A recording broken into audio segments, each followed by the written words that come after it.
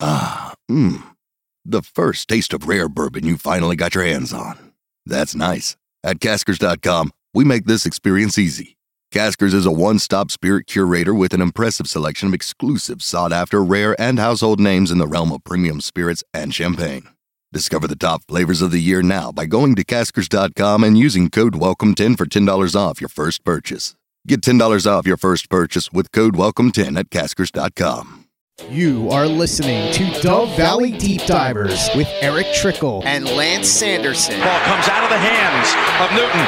It's on the ground, picked up by T.J. Ward at the 4-yard line. Vaughn Miller did it again. On Overtime Media.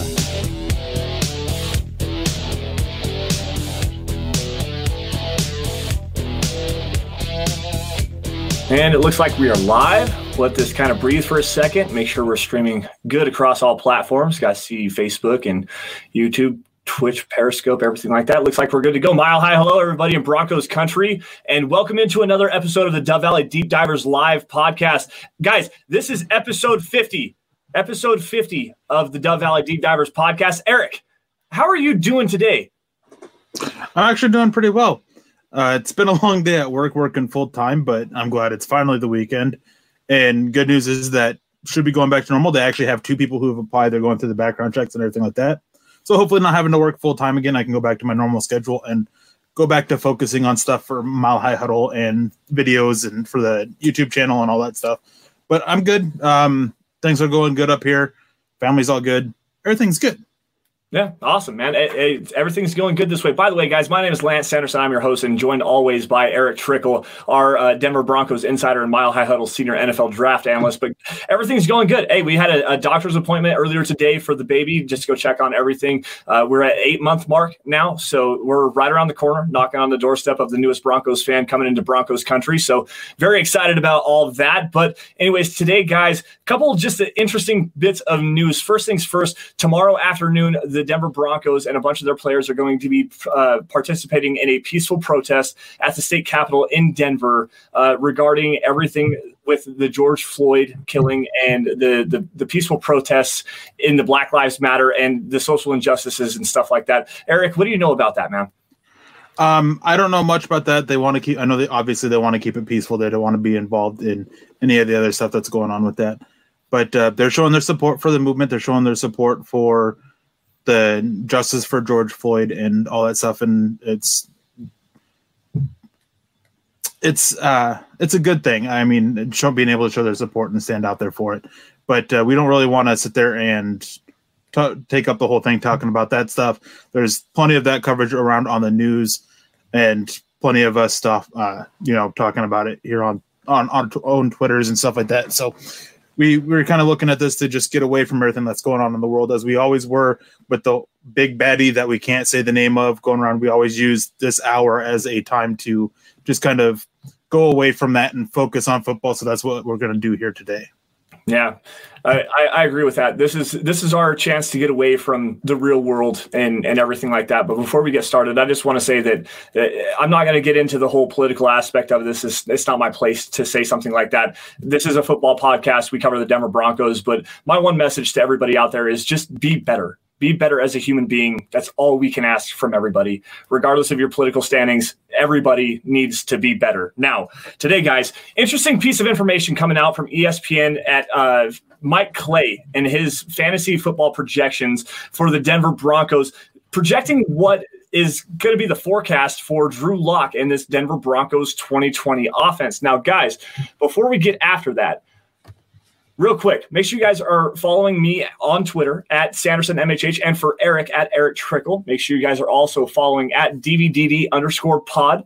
You guys also head on over to huddleuppod.com. Make sure you guys get yourself a hat and get yourself a t-shirt. And also, being as today is the 50th episode of the Dove Valley Deep Divers podcast, at the end of the show, we are going to be doing a giveaway. So make sure you guys have your trivia hats on, because we got a very tough trivia question regarding the Dove Valley Deep Divers podcast. And specifically, just to give you a little bit of insight on this, we're going to be giving away a hat and a t-shirt at the end of the show. Actually, we'll announce the winner next week. But anyways, guys, this is the Overtime Podcast Network. The first taste of rare bourbon you finally got your hands on. That's nice. At Caskers.com, we make this experience easy. Caskers is a one-stop spirit curator with an impressive selection of exclusive, sought-after, rare, and household names in the realm of premium spirits and champagne. Discover the top flavors of the year now by going to Caskers.com and using code WELCOME10 for $10 off your first purchase. Get $10 off your first purchase with code WELCOME10 at Caskers.com. While sports can bring us so much joy, it can also bring us a lot of unwanted stress. And that stress can make it difficult to concentrate, relax, and get decent sleep. Sunday Scaries was launched in 2017 by two best friends and business partners, Bo Schmidt and Mike Sill. They operated a full-service bar with 50 employees and were always exhausted. They tried all kinds of products, but they didn't work. Then they started experimenting with CBD. They loved the effects and regained control of their days and nights, but they wanted better CBD products. So what they did for themselves was specially formulate CBD gummies with vitamins D3 and B12 that were super consumable, easy to take on the go, and effective. Long story short, their specially formulated CBD products and vitamins helped relieve the overwhelming angst they felt on a daily basis. So in July 2017, they named the company Sunday Scaries and began sharing their products with friends and launched their online store at sundayscaries.com. With tens of thousands of customers, monthly subscribers, and a 100% money-back guarantee, Sunday Scaries has always been on a mission to transform a worrisome nation into a chill one. And right now, we have a bonus for you. Get 25% off all products at sundayscaries.com when you use the code OVERTIME.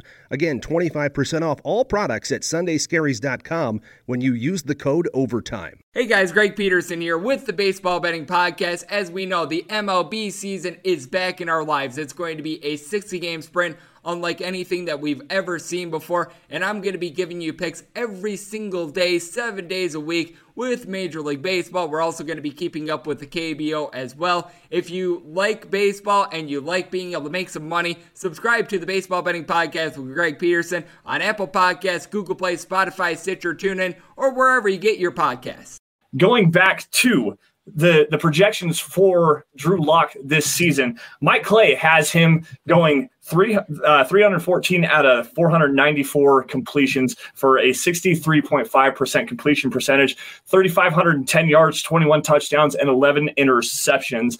Break that down into a per-game basis, 20 for 33 for 234 yards, 1.4 touchdowns, and 0.75 interceptions per game. Now, Eric, there's a very interesting piece to this puzzle as well. Mike Clay only has Drew Lock playing 15 games next year. So based on that, if you extrapolate all that data out, he's pushing close to the 3,745 yards, 22 touchdowns, and 12 interceptions. Based on that figure alone, first off, let me ask you this question. Do you think that Drew Lock plays all 16 games next year? Do you think there's a possibility of him getting hurt? And also, what do you think of this projection? I think that with Mike Clay, I could see it possibly being like a thing where he's just trying to just kind of like play it safe, I guess would be the word. Just not wanting to go with the full 16 games for Drew Lock and just showing that the possibility of him potentially missing a game. I think that Drew Lock actually will play all 16 games, but it's something that's just so hard to say for sure. There's just so many freak accidents that can happen and everything like that. I mean, Henry Ruggs got his leg punctured while trying to move. I can't remember who the player was, but one player got hurt slipping when he was getting out of the shower. Just things like that. So injuries can happen at any point. So I think it could be a thing to just keep him safe.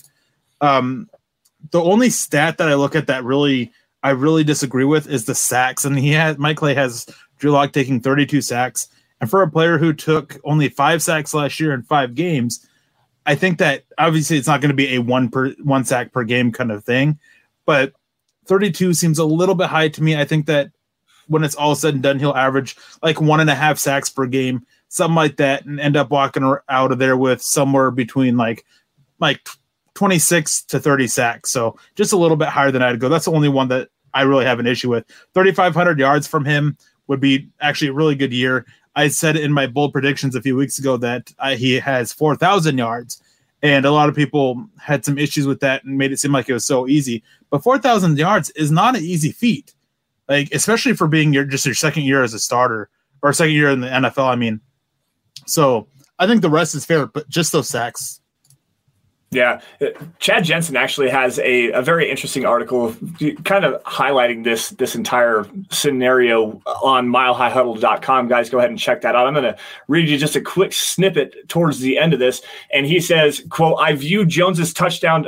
He's talking about Daniel Jones and Pat Shurmur's offense last year in the New York Giants. He says, quote, I view Daniel Jones's touchdown to interception ratio as the floor for Locke in year 2, meaning 24 touchdowns and 12 interceptions.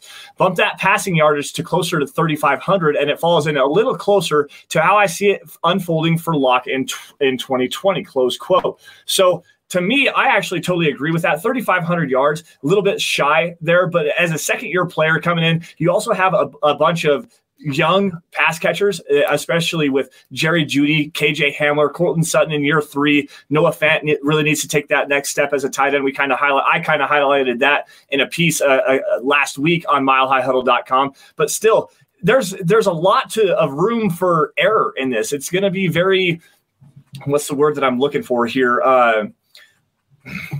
Like up and down. There's volatile is the one that I'm looking for. A very volatile situation where the Broncos could have an explosion game like what you saw with Drew Lock against Houston last year, or it could have a very down game like what you saw against the Oakland Raiders towards the end of the season. Like, you really don't know. There's a lot of growth and a lot of projection with this. And going back to Mike Clay's projection of 3,510 total yards over 15 games, if the Broncos can get that out of Drew Lock, that's a very big step in the right direction for his development. Yeah, it definitely is. And Denver needs him to take that next step, and they got the weapons for him to take that next step. So it's all on Drew Lock. He's doing the right thing so far to take that next step. He's found a way to pick up the offense. He's out there working with the receivers. So I would expect him to take that next step. I don't think that, again, 4,000 yards seems like a little bit much, but 3,500 is it's a very smart projection for him, especially with the Broncos wanting to go run the ball to help take that pressure off of them. So it's just a smart projection. I do like the fact that he has the 24 touchdowns. That, again, it's a very smart projection. One of the things that they want to do when they get into the end zone is they want to be able to punch it in on the ground. They don't want to have to resort to passing 3 times in the red zone, like right on the goal line, like they did a couple times last year. They don't want that. So that's going to take some touchdowns away. I don't think that 30 is a little bit high. 24, it's right there in that range I think that he can get. It's just, again, all these projections are just good projections except for those sacks. Yeah, the whole sack thing is very interesting to me just because the Broncos gave up 1 sack per game with Drew Lock in the fold. Like you said, 5 sacks in 5 games. And he also was playing behind a very, as I said in a piece last week on Mile High Huddle, a very ramshackle offensive line. You had Dalton Reisner as the guy who was also playing very banged up. You had Patrick Moore stepping in at the center position, played some guard snaps as well. Austin Slotman, like they were rotating guys in and out. Obviously, you had Elijah Wilkinson and he who shall not be named at the left tackle position. Who also played better, by the way, but Elijah Wilkinson over there giving up as many pressures as he did. There was no real solidity on the interior of the offensive line. And this year, the Broncos actually kind of have that. Dalton Reisner is going to come back healthy. They got Lloyd Cushenberry in the 3rd round to play that center position. He's projected to start right now. And then Graham Glasgow, who's a very good pass protector, very good hop step, re-anchors himself very well, drives back into the defender as a pass protector, and is really going to help out Drew Lock to be able to step up into the pocket, which is something we saw him do on a very high basis last year. So to get away from that edge pressure and to get away from, the troubles that you have at the tackle position for Drew Lock, that's going to be huge. And I don't see 32 sacks from this club. I really don't. And to even extrapolate that out even further, Mike Clay has Jeff Driscoll taking that next start and playing in a second game as well. And he's adding another 2 sacks for Jeff Driscoll at the quarterback position as well. 34 sacks in 16 games. That's more than 2 sacks per game, guys. I don't believe that's going to happen. Yeah, I don't know, man. That the sacks it's not just the sacks for Drew Lock, just to be clear. Just every single stat projection from Mike Clay, even the ones for the defense, is one that bothers me a little bit. Just going quickly to this defense, he has them only picking up 40 sacks on the season. That would be tied for 15th or in the bottom 15 from last year with 40 sacks. And Denver, I mean, even last year, they had 40 sacks and they improved their pass rushing unit. They should get better if Bradley Chubb can play a full 16 games. which he has him doing, but just only picking up 7.8 sacks. Like I'm of all the ones that I'm sitting here, the stats that I look at, the rest are very solid. They're very fine ones that just look very fair, but the sacks. So I'm starting to wonder if there is something with Mike Clay's projections when it comes to the sacks, because I can't remember exactly what they were last year, but I remember with a bunch of them that it just seemed really off when it comes to sacks. So that's the one that I really question the most when it comes to his projections overall for any position, any team. Well, and one thing, going back to the sacks for last year for the Denver Broncos, they had 0 sacks for the first 4 games. And after Bradley Chubb tore his ACL, they actually went on a tear. And to get 40 sacks in 12 games, that just kind of shows you the lethality of this defense, especially if it's clicking on all cylinders. And that's with a Jeremiah Tauchu, with a Malik Reed, a Justin Hollins on the other side. If you get a Bradley Chubb coming back, who's an elite pass rusher in his own right, I mean, he almost set the rookie pass rushing record for the most sacks in a single season by a rookie in his rookie year. So there's a fine line here, and I'm not exactly sure where Mike Clay is projecting this from. And I'm very interested to see how his projections are actually played out. Like, what is his formula? I want to see the baseline for his numbers. What is he doing? And I know that he's very highly respected, especially in fantasy football, for what he does. Gathering making up his statistics, gathering information and putting out quality information for everybody. And yeah, we can argue it tooth and nail if we want to, but still at the same time, the guy's putting in a bunch of work. How is he actually coming up to these numbers? Because it's for some reason, somewhere or another, there is something that you can argue with on it. And he's right a lot of the time, but still it's just very head scratching, especially when you look at it at a face value more than anything. Yeah, and I'm going to pull this up here. We got a super chat from Terry Randall. Thank you for that. # Eric's Tie Rocks. And the reason why I pointed out is, guys, I'm debuting a brand new tie for today's show. It's actually the tie I got married in. It's my wedding tie. Just saying. Hey. But yeah, I just want to do that. And Beast, I'm not taking it off, man. Like, no one wants to see that. No one wants to see that. I don't even want to see it. This is the Overtime Podcast Network. Hey guys, this is Greg Peterson, host of the podcast Hoopin' with Hoops. Despite the fact that college basketball is in the offseason, it's never too early to get a jump start on taking a look at these teams, because there is now 357 of them for the upcoming 2020-2021 college basketball season. I'm going to give you guys a deep dive on every last one of them, keep up with all the transfers in college basketball, and so much more. You are able to subscribe to Hoopin' with Hoops on Apple Podcasts, Google Play, Spotify, Stitcher, TuneIn, or wherever you get your podcasts.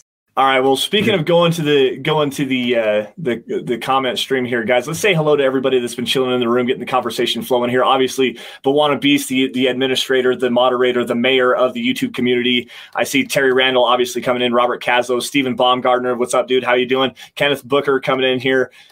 James Campbell as well coming from across the pond. What's up, guys? How we doing tonight? Let's get some questions rolling in here. Kenneth, I got one from you, buddy, coming in here. Who do you think will be the NFL Comeback Player of the Year? I just want to say, Booker, that mask of yours looks freaking awesome, man. Yeah. That is one awesome mask. I wish I had one like that for work. All I have is a Star Wars one. But for Comeback Player of the Year, man, that's a hard one. I don't know. I suddenly drew a blank about major players that got hurt last year. Me too, actually. Trying to and it doesn't necessarily have to be players that got hurt. It just actually had a down player. It could be a year, like a bounce back year as well. So one player that would actually be awesome to see win it, Bradley Chubb. Yes, it would. Missing those last 12 games, not playing the best of the first 4, coming in and having a huge year. Like, that would be awesome to see. He's the only one that comes to mind, because he's the only one that I can think of that had like a big potential star power that got hurt, but had a down year or whatever. Rob Gronkowski, I wonder. I don't know on this, because he wasn't in the NFL, so I don't know if he would qualify for it. I think he would. I don't know. I'm not sure. Big Ben, he's another potential one. Yeah, Big Ben. Weapons that they have and everything. Yeah. Matt Stafford, I forgot about Matt Stafford getting hurt. Those are definitely 2 guys. I would have it be. I think that it would likely be a quarterback over a edge rusher, but if Bradley Chubb goes and builds upon that first year he had, then that would be a very Comeback Player of the Year type season. All right, here's a joke for you. How about Drew Brees after the evisceration that he took on Twitter the other day? All right. Sorry, I had to do it. All right, let's see here. Josh Rosen as the comeback player of the year. That'd be pretty funny. You know what? If Josh Rosen actually got the opportunity to start down there, I swear to this day that we all know he's going to end up with the New England Patriots, and he's going to end up continue their dynasty. Like, it's going to happen. Like, I don't know why it hasn't happened already. Jarrett Stidham can't play quarterback. I swear that the Indianapolis Colts should have gave up one of their second-round picks to go and trade for him. That's why not go sign Phillip Rivers and then bring in Josh Rosen behind him? You got Phillip Rivers for a year, show the young guy the ropes, let him take over the reins next year, especially after they have another good draft class this year, and watch Indianapolis be like a juggernaut in the NFL completely. Because I think Josh Rosen, there's a lot of talent there. You may hate him for his head and his political beliefs and stuff like that. There's a lot of talent with that guy, and he's never really gotten a fair shake in any situation in the NFL. He goes to the Arizona Cardinals, who put him behind probably the worst offensive line we've seen in like the last 10 years, with no weapons outside of a 37-year-old Larry Fitzgerald. And he had one of the worst like rookie seasons we've seen from a quarterback in a long time. And then he gets traded over to Miami, who, again, there's no talent there. Put him on a team where he has some talent, where he doesn't have to like perform immediately and like be that stand-up number one quarterback, like the best quarterback in the NFL. I think he can learn and grow in that kind of a situation. Indianapolis, to me, was such a great fit.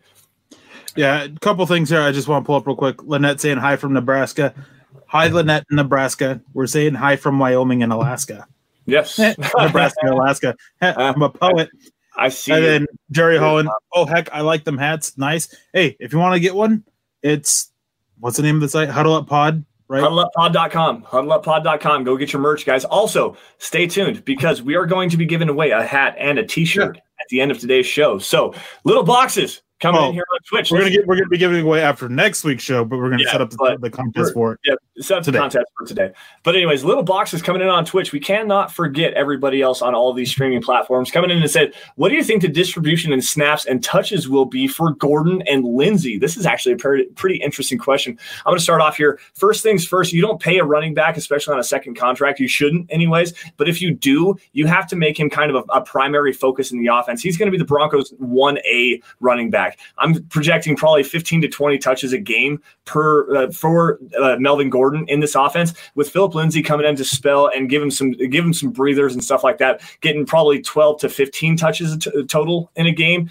A lot of that is going to be really dependent on what Phillip Lindsay is able to do in the passing game, and we really haven't seen that to date. In fact, Pat Shurmur, when he was first hired, pretty much put the onus on Phillip Lindsay that you need to go out and improve your pass catching ability if you want to be a part of this offense. And then they go out and they get a very high quality pass protector and pass catcher out of the backfield in Melvin Gordon. To me, that sings volumes as to what's going to happen here. And Melvin Gordon is going to get the lion's share of the carries. That's just my personal opinion.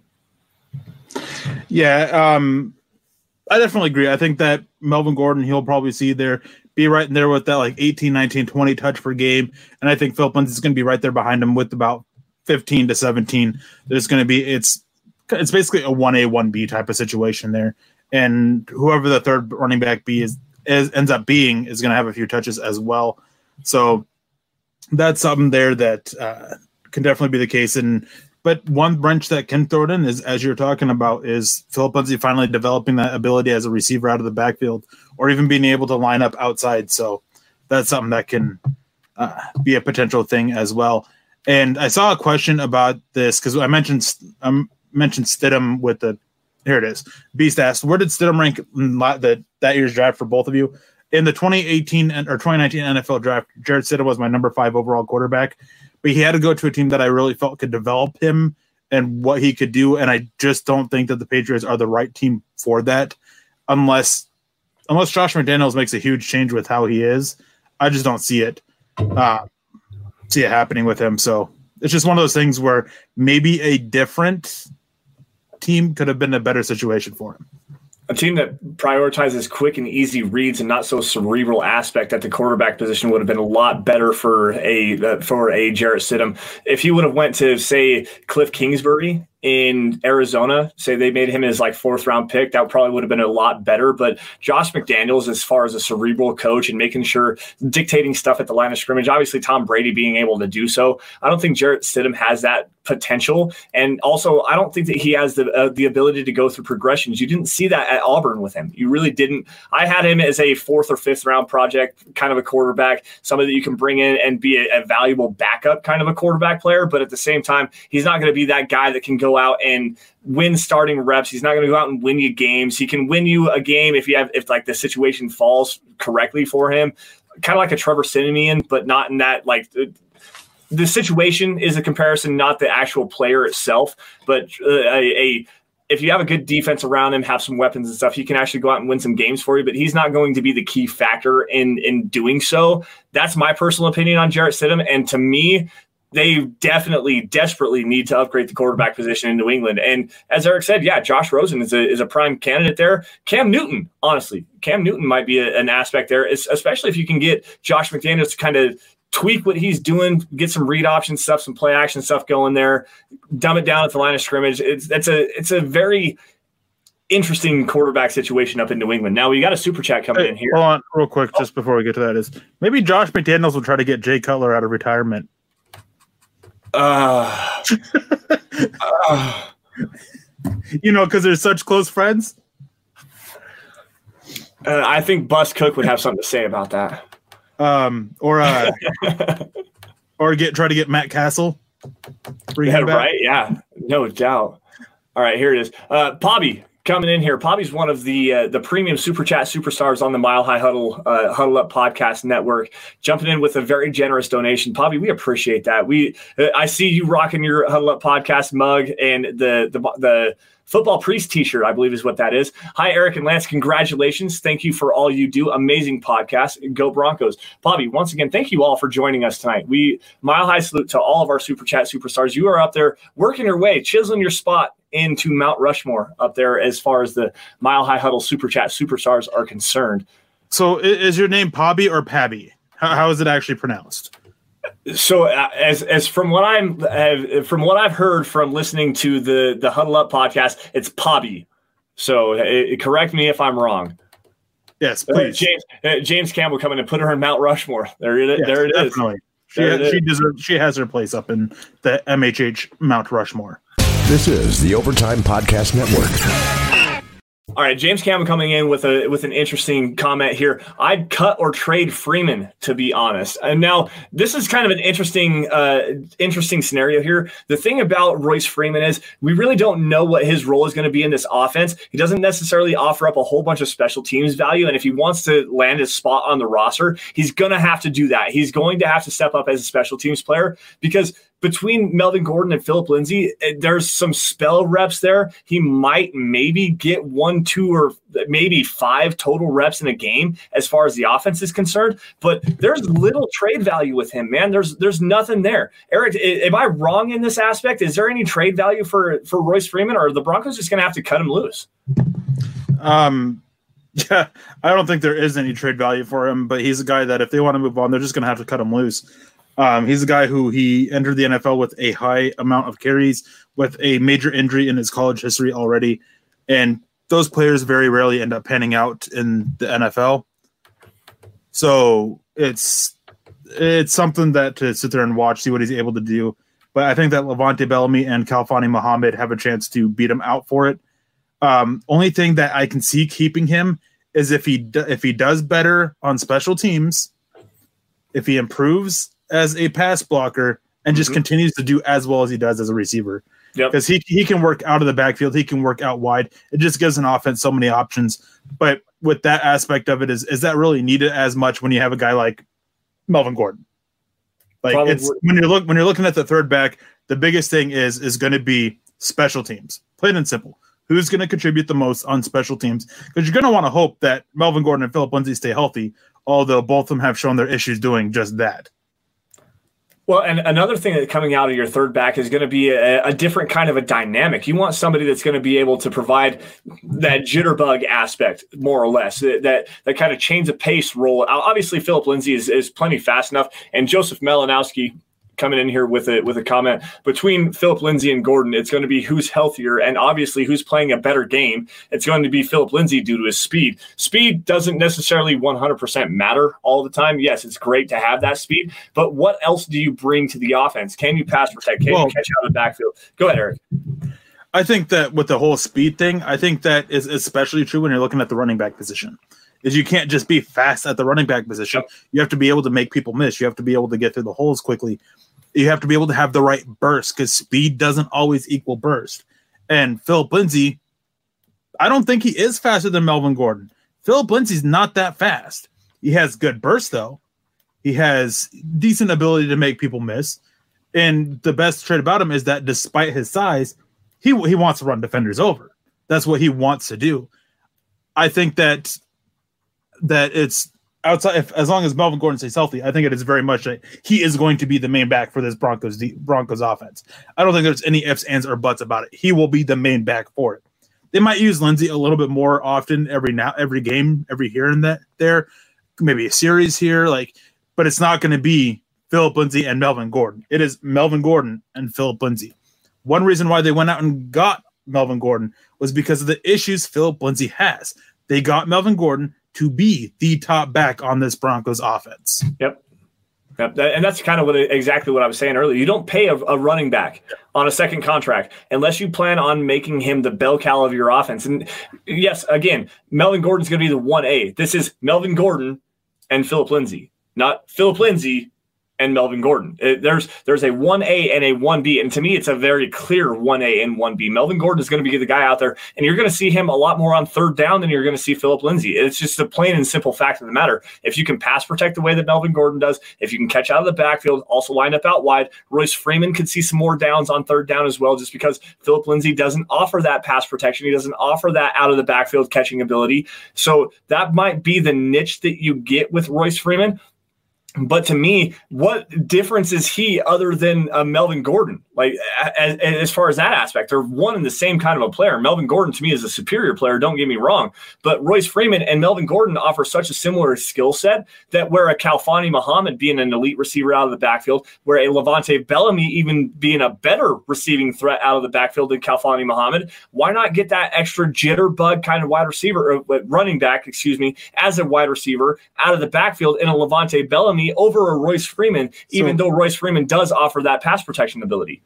So my thing too with this, when looking at this, and I do want to get to your question. That is actually a great question. But when I look at this, is another thing too that neither of us have mentioned is Royce Freeman would have his spot on the roster cemented if he was willing to be the type of running back that he's made to be, the way he's built. Yep. He is made to be a between the tackles tough runner, and if that was what he was willing to do, his spot would be cemented, because the Broncos don't have another guy to do that. Nope. But that's not what he wants to be. He wants to bounce it outside. If Phillip Lindsay and Melvin Gordon switched their play style or their body types or their play styles, it'd be perfect. Yep. Phillip Lindsay wants to be that between the tackles tough guy because he likes to hit, and Royce Freeman wants to be that bounce it outside, try to make big plays happen. But they have the size for the opposite. It's something that ever since the Broncos brought them in, it is something that I've mentioned multiple times, that if just swap their bodies. That's all you got to do. Just swap their bodies. But honestly, just before we get to this, because I see the question, it's an amazing question by Charlie Beagle here. But just one thing here: if Royce Freeman goes to a stretch zone capability offense, like the Kyle Shanahan offense, where they want to stretch some stuff out, Gary Kubiak getting the stretch zone and then cutting back to the inside, Royce Freeman would be so much better in that. But running a purely inside zone scheme, he's not fit for it. He doesn't put his head down and go. He doesn't know how to pick and choose his way that way. He wants to get laterally, get flat, and then dive forward. He wants to put his foot in the ground and get north and south, not get north and south first and then move out that way. It's a completely and totally different scheme fit there for Royce Freeman, and it doesn't fit with not only what Rich Scangarello wanted to do last year, it doesn't fit with what Pat Shurmur is going to want to do this year. Now, to go into Charlie Beagle here, what is the breakdown position-wise of special teams players? Mostly linebackers and tight ends? No. No, you're going to see a lot of cornerbacks. As far as the interior guys, yes, you're going to see a lot of cornerbacks. You're going to see a lot of wide receivers, a lot of running backs as well. Linebackers and tight ends, absolutely, they're going to make up the majority of your the offensive lines, like on your punt coverage teams and stuff like that. But as far as your gunners and stuff goes, you're seeing cornerbacks, you're seeing wide receivers, you're seeing guys that are quick, get down the field in a hurry, be able to go down and make some tackles and stuff like that. You're not seeing a bunch of offensive linemen, linebackers, and tight ends. Sure, you're going to see a couple of guys like that. Obviously, your long snapper. Take a look at your long snapper. Really, like Casey Kreider is 6'2", 225, 235 pounds, something like that. Just for an example, Well, that's like the size of a linebacker. Well, I mean, Casey Kreider's not the long snapper this year. Well, but that was just an example. But I mean, you're not wrong. On your blocking units, those guys that are up front, the main blockers and everything, those are your linebackers, those are your tight ends. That's what you want them to do. Your running backs, so basically kind of how it is the farther out wide you get, the fastest, not necessarily smaller, but the faster you want to be. You want your gunners to be some of the faster players on the team because you want them to get down there, but you also want them to be able to hit. Then you move inside a little bit. This is where you typically find running backs. This is where Terrell Davis really made his start off a little bit. He wasn't the outside gunners, but he was the interior gunners, the guys who are more quick, trying to get people missed, but they have decent speed as well. And that's what Terrell Davis was able to do and make plays then happen. Then when you get into the inside, the guys that are right there around the kicker or blocking for the punter, whatever, that's where you find your linebackers and tight ends. So you do have linebackers, tight ends. It's not mostly them. It's just kind of a mixed match of things. And typically your guys that are just right outside of being a starter on offense or defense and not a key depth piece, like a number 3 safety, that's your special teams unit. So your number 6 wide receiver, either as a gunner, number 5 too. You want them to be a gunner or returner. Number 4, even possibly your number 4, especially when the Broncos have the talent or potential talent that they do at wide receiver as they do. Your number 3 running back, your number 4 running back if you have him. I mean, if you got to it also depends on who makes your active roster too. So if you have 4 backs and all of them are making your active roster, then those last 2 are going to be it. And Charlie, the thing is that the people that are blocking, it's not often that they're offensive linemen anymore. It used to be a big thing, but now it's not. You still have a few offensive linemen here and there, but for the most part, it's just linebackers, tight ends, guys that are like 250, 260 pounds as the main blockers. This is kind of how it is now. Now, to be more specific in this aspect, that's going just to like your punt coverage units. Now, going to field goal kickers, obviously you want the meat up front. You want as many offensive linemen as you can. Yeah, that's where the offensive linemen like to play. Obviously, because you gotta slow down that kick coverage protection, stuff like that. Be able to get the kick off the ground. As far as a punt coverage goes, and especially as a kickoff unit goes, you're not seeing a whole bunch of. You might maybe if anything, you might see a lineman on a return team, maybe. I doubt that even anymore. Not often even anymore. You're going to see some linebackers and tight ends and stuff doing that, cornerbacks, wide receivers, and obviously your running backs and stuff like that. And honestly, if you can get a quick, speedy, shifty returner that can play the wide receiver position like a KJ Hamler, being a kick returner, then that's a great move because it's a multifaceted aspect there because it brings in special teams value and also position versatility on the offensive scheme as well. So you've got to be able to mix and match those players, use your depth pieces as well. Like Eric said, that 5th, 6th wide receiver, the 5th, 6th cornerbacks, 4th and 5th linebacker, stuff like that. That's going to be your core special teams units. And speaking of kickoffs, that's what Charlie was mainly speaking of. Yep. Is you don't have offensive linemen out there anymore. And James Campbell actually highlights why. The wedge rules changed, and then teams decided to go away from your offensive linemen and go to your tight ends and your linebackers and be a little bit faster and more athletic out there. Because one thing, too, that we see often with offensive linemen, they don't do the best hitting moving targets. That is one weakness of theirs. Like, if you are running a zone scheme, you are looking for guys that can hit moving targets because they're going to be asked to do that so much. But not every team runs a zone scheme. Very few teams run pure zone schemes anymore. So they're not looking for that. Those guys that can find the guy running down the field and hit them and meet up with them at the right time, which linebackers and tight ends, that's a lot of what they do. Yep. So teams move to that more often. No more wedge rules. You can't link arms and everything like that and create that wall of 300 pounds for 300-pound offensive linemen, yeah, you go to linebackers, you go to tight ends, you be more athletic, you be quicker. Yeah, I was watching a game. I can't remember exactly. I think it was actually Super Bowl 33 where you could see the wedge rule being enacted there. You got three huge, gigantic mongoloids, Tim Dwight running a kickoff for a touchdown against the Broncos. Super Bowl 33. That rule is completely null and void anymore. And as Eric said, getting more nimble, getting more mobile, and finding guys, get to a spot, pick a hat, then go make a hit and stuff like that. And with the rule changes that with the NFL is regarding player safety and stuff like that, it's really hard to even play kickoff right now. It really is, just because everything's so concussion centric right now, and major injury, major bone and ligament injury. The player safety is such a huge thing. Getting those big players out of it, getting rid of the wedge rule and stuff like that. That's why you're seeing some smaller, faster guys kind of playing this, where you're not seeing the huge, gigantic collisions anymore. Yeah, that's exactly right. And like, on one thing, I can't blame them for going a little bit safer, but the other thing is it does take away some of the entertainment value a little bit. Yep.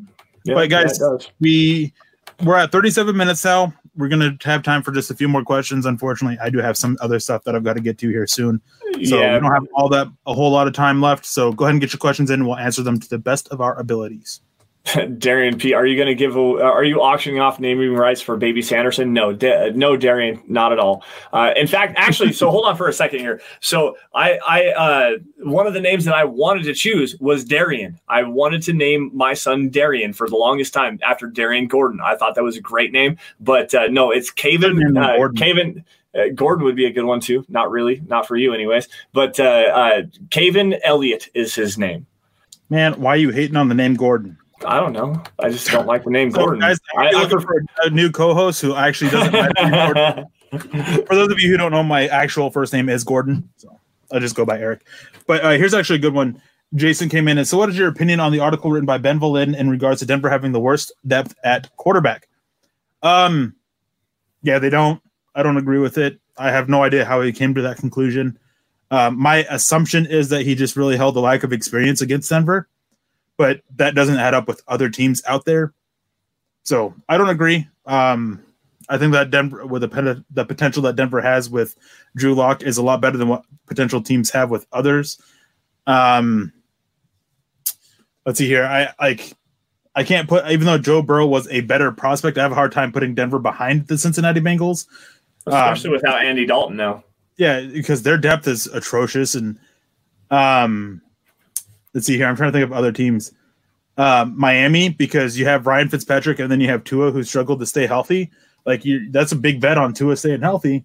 Josh Rosen too. And the biggest one though is the Patriots. He has the Patriots above the Broncos. There is no way anybody can convince me that Jarrett Stidham, who has thrown 4 passes in the NFL, 4, is better than what the Broncos have. Their depth, I don't know what their depth is. They have Brian Hoyer. Ooh, they have Hoyer. Ooh, I'm not taking that. I'm not taking that room over Denver's. That's not me being a homer. But all right, Charlie, that's where I draw the line. Now you've insulted me. Paxton Sanderson, are you serious? I draw the line. Come on. No, that's what Nick's gonna name his new dog, Paxton. No, for real, going back to the Ben Volin article, I didn't read the entire thing, but just to say that the Broncos have the worst depth, I guess I can understand that. Jeff Driscoll being unproven, Brett Rippon, obviously, then his name's Neil, I believe is his last name. I don't remember exactly where he's from. The undrafted free agent. But with Drew Lock being as completely unknown, at least going to Miami, you have Ryan Fitzpatrick, who has started a lot of games in the NFL. But yeah, Oscar, 1 of 4 passes was his pick 6 going back to Jarrett Stidham. But still, as far as the quarterback depth, banking on a Josh Rosen as a former first-round pick, you gave up a lot of capital to get him as a second rounder. You obviously went out and picked Tua with the fifth overall pick. So draft capital doesn't necessarily mean anything. You have to live up to that draft capital, but at least they have some guys that have some high potential. The Broncos, they have Locke, who was projected as a first-round pick. The Broncos obviously got a steal with him in the second round, but then Jeff Driscoll, he struggled not only in Cincinnati, but also in Detroit. Like there's not a whole lot to like there.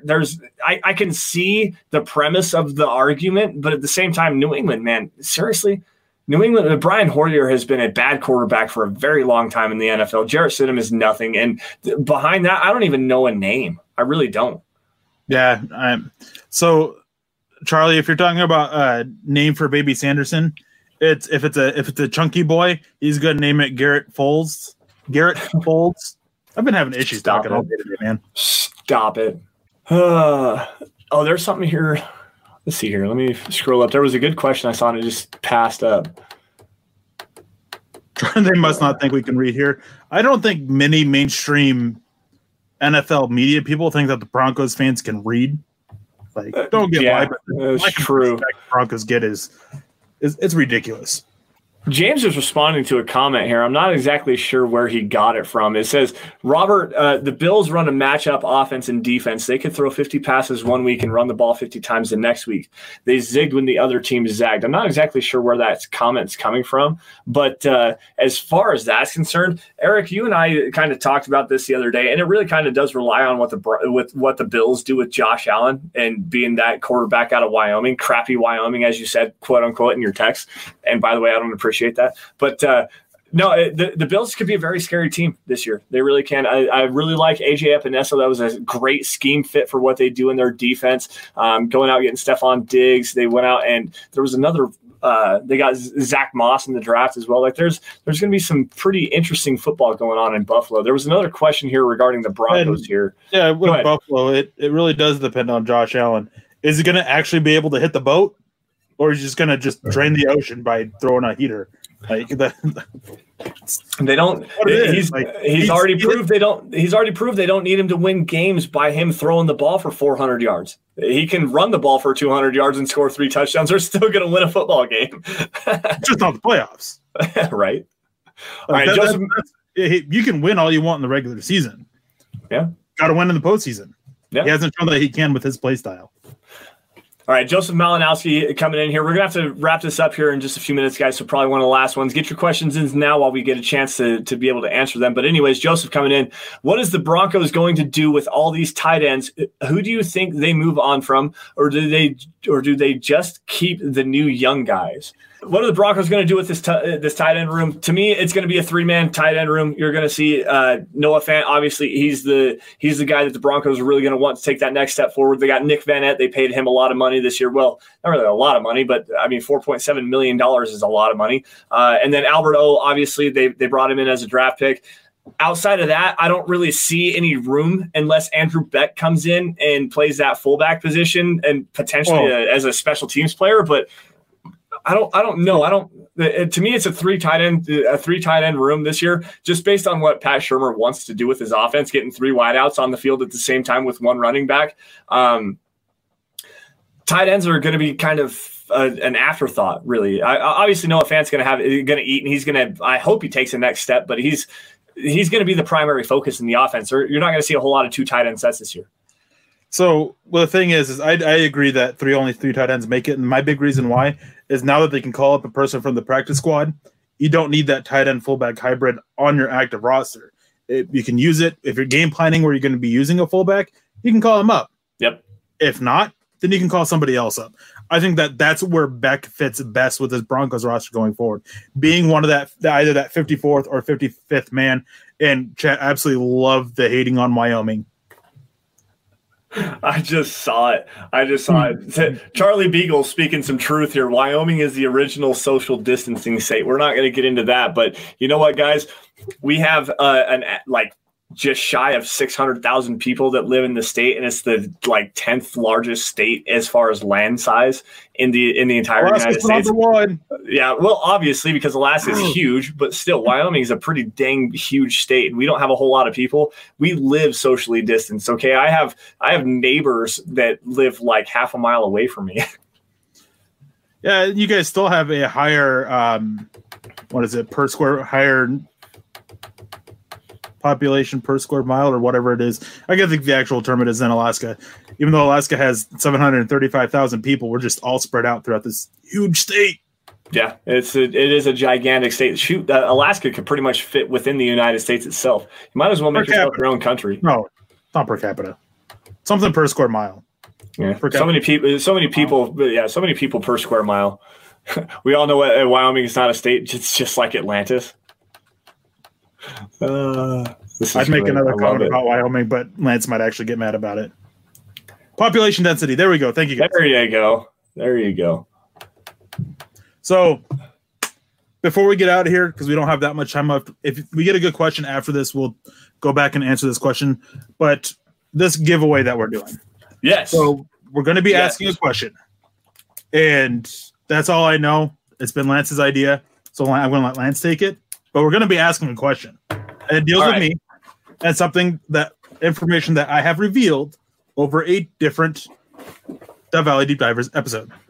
All right. So, guys, now, before we get out of here, first things first, these are the rules of the giveaway. You have to be following me at Sanderson MHH. You have to be following at Eric Trickle on Twitter. You also have to be following, I'm going to pull up the banner. We're going to get out of here, guys, as well.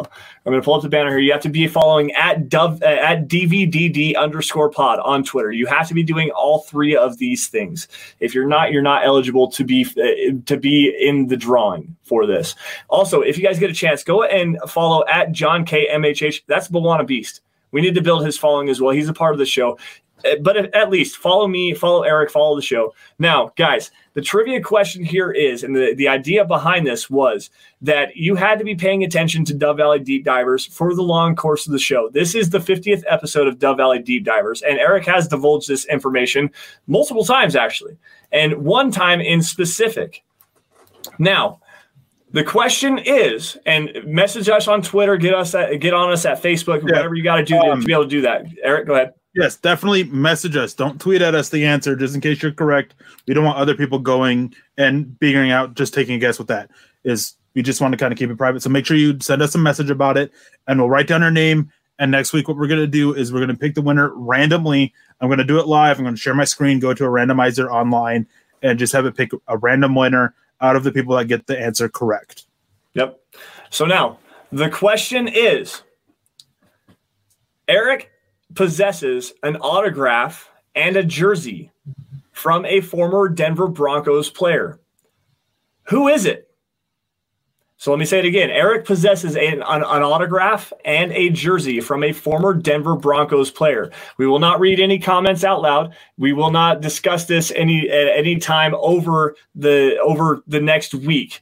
Direct message us on Facebook, on Twitter, whatever you got to do. Direct message us the answer if you're following at Sanderson MHH, at Eric Trickle, and at DVDD_pod, and you have the correct answer. You are eligible to be put into the drawing for a new Dove Valley Deep Divers hat and a new Dove Valley Deep Divers t-shirt.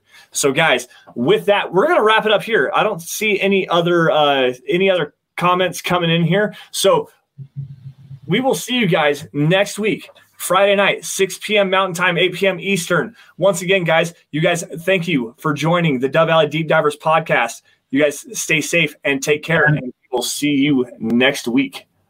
And again, guys, if you guys want a second Dove Valley Deep Divers show earlier on Saturday, this is mainly for those of you who are over in Europe, overseas, later time zones that can't always tune in, even if you're listening to this after the fact.